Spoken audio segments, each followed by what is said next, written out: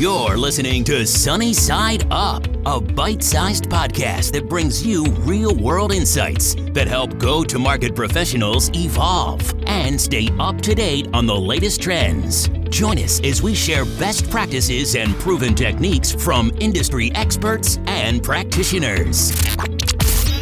Today's episode is made possible by Demand Matrix. Demand Matrix helps you complete your data stack with technographic, intent, and revenue potential data to help you accelerate revenue. Thanks for listening. Welcome back, everybody, to another episode of Sunny Side Up. I'm your host, Asher Matthew, and I'm super excited to talk with Charles Thibault today about demand side versus supply side analytics. Charles, welcome to the show. Yeah, sure. How are you? I'm doing well, man. Thank you for joining us. I would love for you to introduce yourself and tell us about how you got to where you are today, please. Sure. Charles Thibault, VP Analytics at IDT, primarily a communications and financial services company. We help immigrants share resources all around the world. How I got here, interesting question. I think I've always been, very numerical, data-driven. Even in college, I knew I would kind of do a job like this. So I've always kind of been in the data space. Before working at IDT, I worked for a data as a service company called Wanted, and it was eventually bought by Gartner, where we kind of sold data, labor market data through an online platform and custom data feeds. And then I went on to IDT as director of customer analytics, army of one, and then over time built information and data products and services and continued to grow my team. If you build a product and people like it, they want more. And then it became a question of, well, if you want this thing updated or you want to deliver it more frequently, we need more people to support it. And as we delivered more and more value, we were able to get more and more resources and headcount to deliver more information products to the business. I want to triple dive into the word value and data a little bit later in the podcast, but let's start with the topic. You chose demand side versus supply side analytics. I'd love for you to just define the topic and give us a little bit of insight into why you chose this topic. And let's start the discussion there. Yeah, it's really about partnership with business people. And the way that I frame delivering value to the business, I was kind of put in my place by a VP one time. So we sat in his office and he said, "Hey, Charles, you're an economist. Think of it like this. There's supply and demand. And you keep coming up with all this supply that no one wants to buy. And I keep telling you, this is the demand I have, and you keep not meeting it." And it really got me to thinking, okay, what is it that people really want, right? As data scientists, you read all these articles and you have all these ideas and you kind of look at what other people are doing. And that's what we should be doing, when really your number one job in any business is what do people want? How do I meet other people's needs? Not so much what are the ideas that I can come up with. And of course you do have to do that. There's a balance, but really I would urge all of the listeners to think about it like this. If you're an analytics manager and you're selling a product, what's your business plan, right? So if I'm your boss and I'm saying, great, you're in the analytics department, you're selling this thing, what's the product that you're selling? What's your target market? Who are the users? Who are your competitors? And people say that's kind of crazy. What do you mean competitors for an analytics product? Well, you have Microsoft Excel as a competitor, maybe to Tableau or Looker. You have existing business processes that will compete maybe against innovation that you want to bring. Maybe people are in the way of using data to make decisions.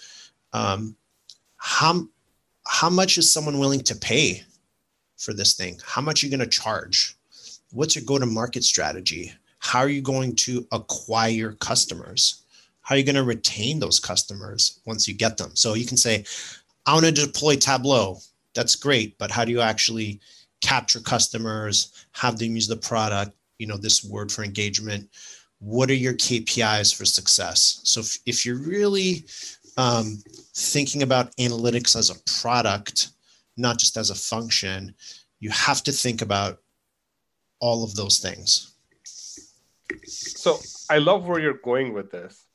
And I also know, having interacted with a bunch of execs and non-execs, that they almost always look at the analytics function as just a reporting mechanism. As in, Charles, give me this report, or Charles, give me that data, or Charles, how do you, as an executive, then create that culture where the information that you're seeking from the other side of this, or the way that you would like to work on analytics as a product, actually gets built? Yeah. So the way to do it, and the kind of actionable thing, is to really go around the business, talk to the VPs, and ask them, what are your goals this year? And you say, hey, I want to understand what direction you're going, and the Venn diagram might not overlap, but there's maybe a couple places we can work together. And usually guarantee that during that conversation, someone will say, hey, actually, this is something you can help me with. And it's either going to be computational complexity. The data is too big. It's more than 1 million rows. It has to be some kind of simulation experiment, or some kind of business problem. And usually it won't be something that you can think of yourself. And the good part of that is they are the business partners that will help deploy whatever solution that you build, because they're the people that have skin in the game to make sure they can make more money with whatever it is that you provide. So to your question about executives and kind of the low level requests, as an analytics department, you kind of have to deliver value across the spectrum. So what does that mean? Hey, can you get me the list of customers that did this but didn't do that, right? That's kind of a basic thing. Hey, can you provide me this report? But as you move up the value chain, which is, answering questions, what if we increase the price? What if we decrease the price? Producing predictive models, and then kind of the end-to-end data science applications. You have to understand, it's like a restaurant, right? You're serving coffee, tea, appetizers, mains, desserts. As a shop, you have to be able to deliver across that value chain. And those small questions aren't necessarily bad. They're just part of what you have to serve into the market. That's okay. And so, as I think of this, and if I am an executive and I want to create this competency in my business, right? Can you share a little bit about how your team is structured? What type of skill sets do you have in the team, and how they work together to be able to take both these ad hoc requests, but also to work on these business problems, as you said? Sure. And that'll be context dependent. The question we always ask is, do you want a Marine? So a Marine is highly trained across multiple disciplines. They can do many things. They're kind of good at everything, but might not be good at any one thing. Or do you need a portfolio of people, like a data engineer, a data scientist, an analyst? And the analyst is a little bit different than a data scientist. The analyst is able to frame the business question and kind of tune those business parameters differently than a data scientist. So in the beginning, if you have a very small team, you're probably going to want generalists. You're probably going to want people that are strong across the board. And then as you get bigger and your projects become more complex, and you want to maybe build small pods, kind of full stack, agile, then you might want to say, okay, now I need kind of a real data scientist. I need a real data engineer, and I need kind of the analyst who's going to manage the business part of the problem and the functional requirements of this little data science widget. So it'll change over time. So there's no one answer. It really depends on where you are in your evolution and what kind of budget you have and where you sit in the org chart, right? So if you sit in technology, you might be a little bit different than if you're a central analytics group or if you sit in marketing, for example. Thanks for sharing that. And I guess I'm curious about the analytics leader's journey, right? And thank you for being transparent in this podcast, because you shared like somebody who really thought of you well, paused you and said, "Hey, you need to look at things a little bit differently," right? But as you said that, I'm just thinking like a sales leader's journey is pretty straightforward, and they are responsible for the revenue generation for a company, right? And I'm just thinking like if what does the analytics leader's journey look like, right? Because you have people that become VPs of analytics who maybe go become chief analytics officers or maybe chief data officers. Like as you think about it and as you're on your own journey, like what does the analytics leader's journey look like?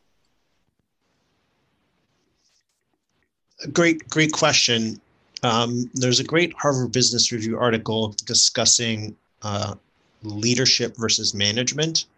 And one of the key distinctions that they said is, leadership is about bringing change and management is about reproducible results.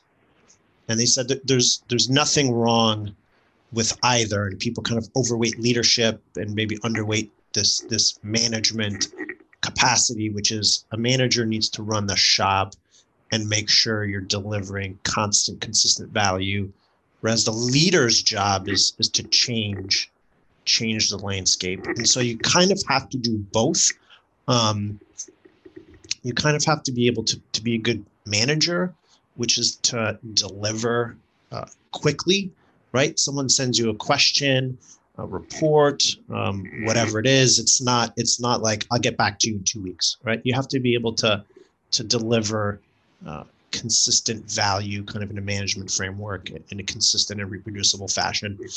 From a leadership perspective, it's new tools, new problems that you're addressing, new metrics, new insights, new problems, really.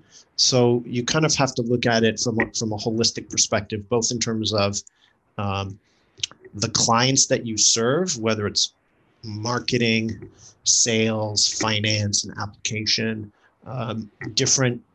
For us, it's really expanding our portfolio and scope of influence across the organization, right? So we started working with marketing, and then all of a sudden I said, and it's funny, like I kind of felt bad. This is kind of a supply side example. Like I said, I'm going to do these forecasts for these products, and I felt silly. I was like, this is a giant company. I'm sure they have forecasts. And then the finance department was like, this is great. We don't have these forecasts. And now I'm responsible for doing corporate level forecasts, right? So my forecasts, and so your portfolio has to be kind of like 1/3 supply and 2/3 demand. And on the 1/3 supply side, your success rate is going to be 50-50. And even if you're batting for 500 on the supply side, you're doing great. Usually, if 1/3 of what you bring to the table is successful, you're doing really well. I've kind of sidetracked a little bit. So then you find a different VP of sales, and you work on this project, then you work on the next project, and all of a sudden now you have 4 or 5 internal clients, and with each internal client, you have 3 or 4 projects that you're continually iterating on, and that's how you kind of grow, right? You grow in the scope and scale and impact of what you're able to do.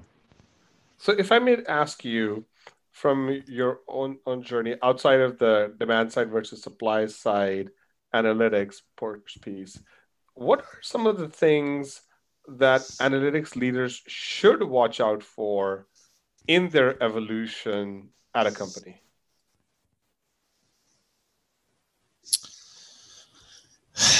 That's a good question. I think one of the things that I tell our interns is, what's your brand? Like that's the one thing that you have to be very mindful of, because you don't want your brand to be associated with the early part of your evolution either, right? So we don't think of Netflix as a DVD shipping company. Yep. Right. And so you really have to think about your brand, right? Are you a data geek? Are you a problem solver? Are you going to be heavier on the engineering side?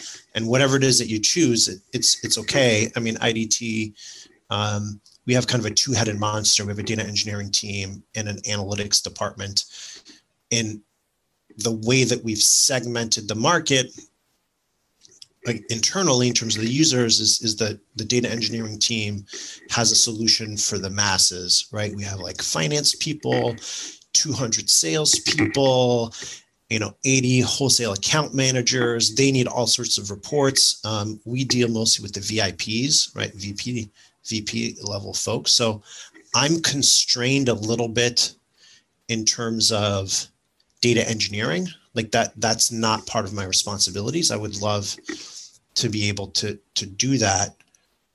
At the same time, I get to work on the cool business problems. So I think you just have to really be mindful of what you want your brand to be and continue to focus on that.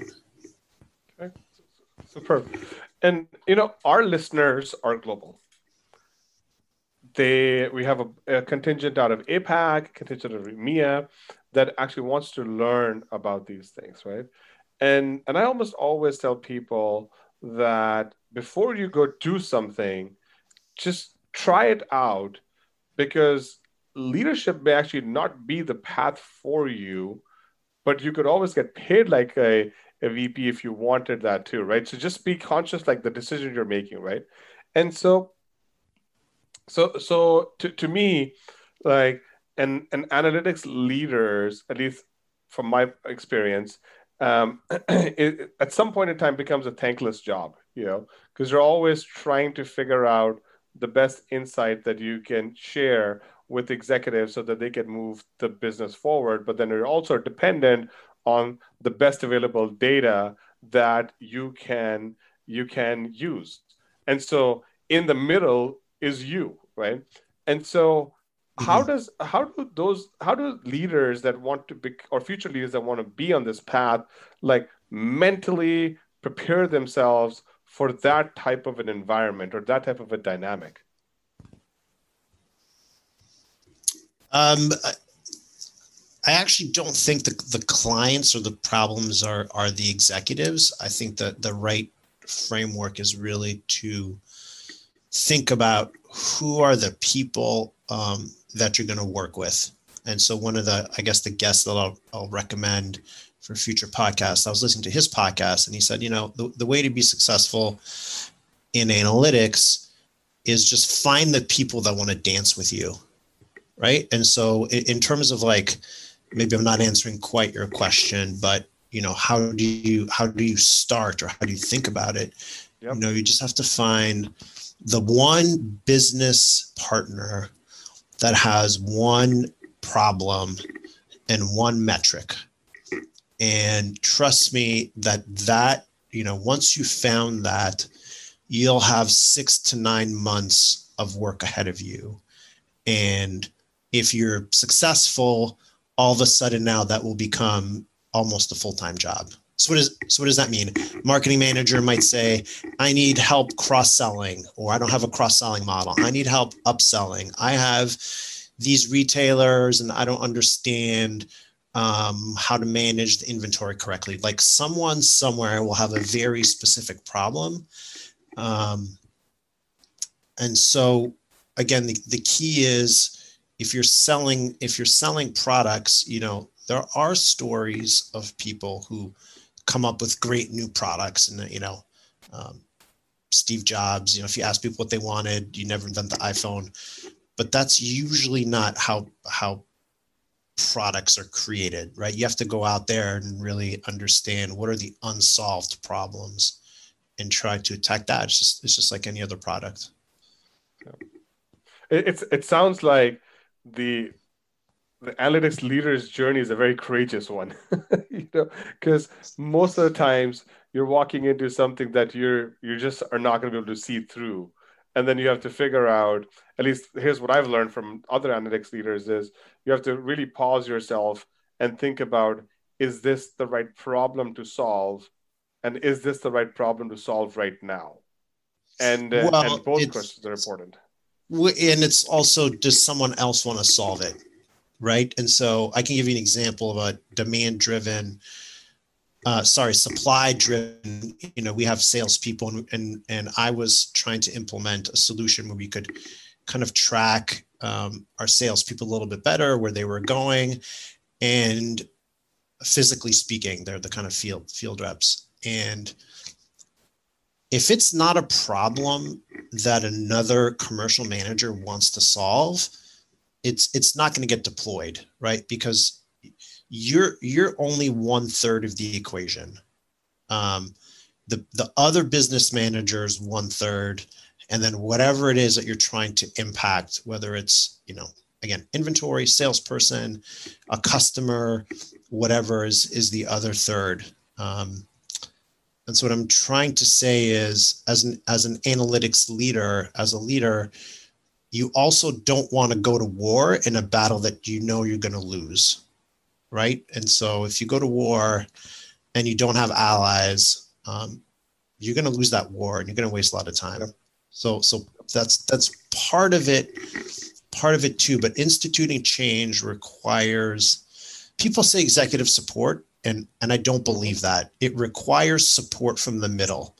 The executives, like if you go to a COO and there are 3 VPs that go to the COO and you say, this is the plan. This is the problem that we have. This is the solution that we want to implement. This is how much it's going to cost, either of developer time or external resources or whatever it is. And he's going to look at you guys and say, you all 3 agree this is the plan of action? Yes, we all agree. He's going to say, great, go for it. Right? If you think that you need to go to executives, the level above, to coerce or exert leverage on other parts of the organization, that's not a sustainable.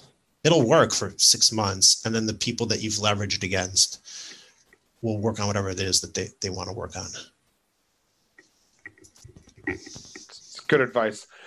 Now, as we are coming to close this part of the podcast, right, is there any advice or good counsel that you would like to share future or even current analytics leaders from your experience? Don't get discouraged, I think. I'll give maybe an anecdote of supply side. I was a year and a half into my role, and taking the data from all these databases and new customer acquisition, customer churn, customer lifetime value, all these cool metrics that we've discovered. And I went to the pricing manager and I said, hey man, we've been working really hard the last 6 months. I got all these cool metrics to help you. And he looked at me and he said, no, I'm cool.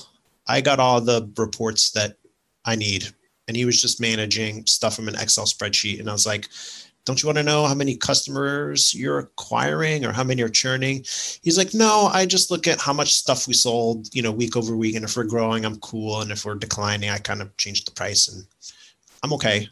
Right. And so my competition was really his neural network, right? He yep. did an Excel spreadsheet. And so again, the advice is don't get discouraged and shop around that solution. Other people were like, wow, this is great. The marketing people loved it. And they were like, can I have it by, this market segment and broken down like this and chopped up like that? And then we had to kind of go back to square one and redesign the queries. But again, the advice is go around the business, talk to people, inform yourself of what their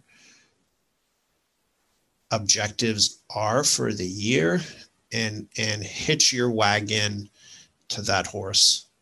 You'll go much further. That's really solid advice.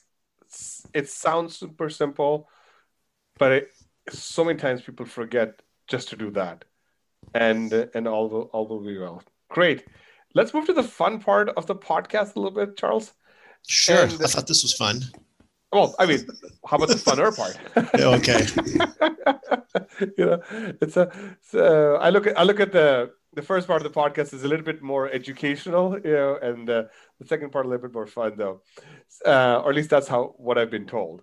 But we always ask people if they would recommend 2 other people who they believe and are great at go-to-market or data or anything to do with go-to-market and or data that we should bring onto the podcast. And the reason is because we did not have a plan for this podcast.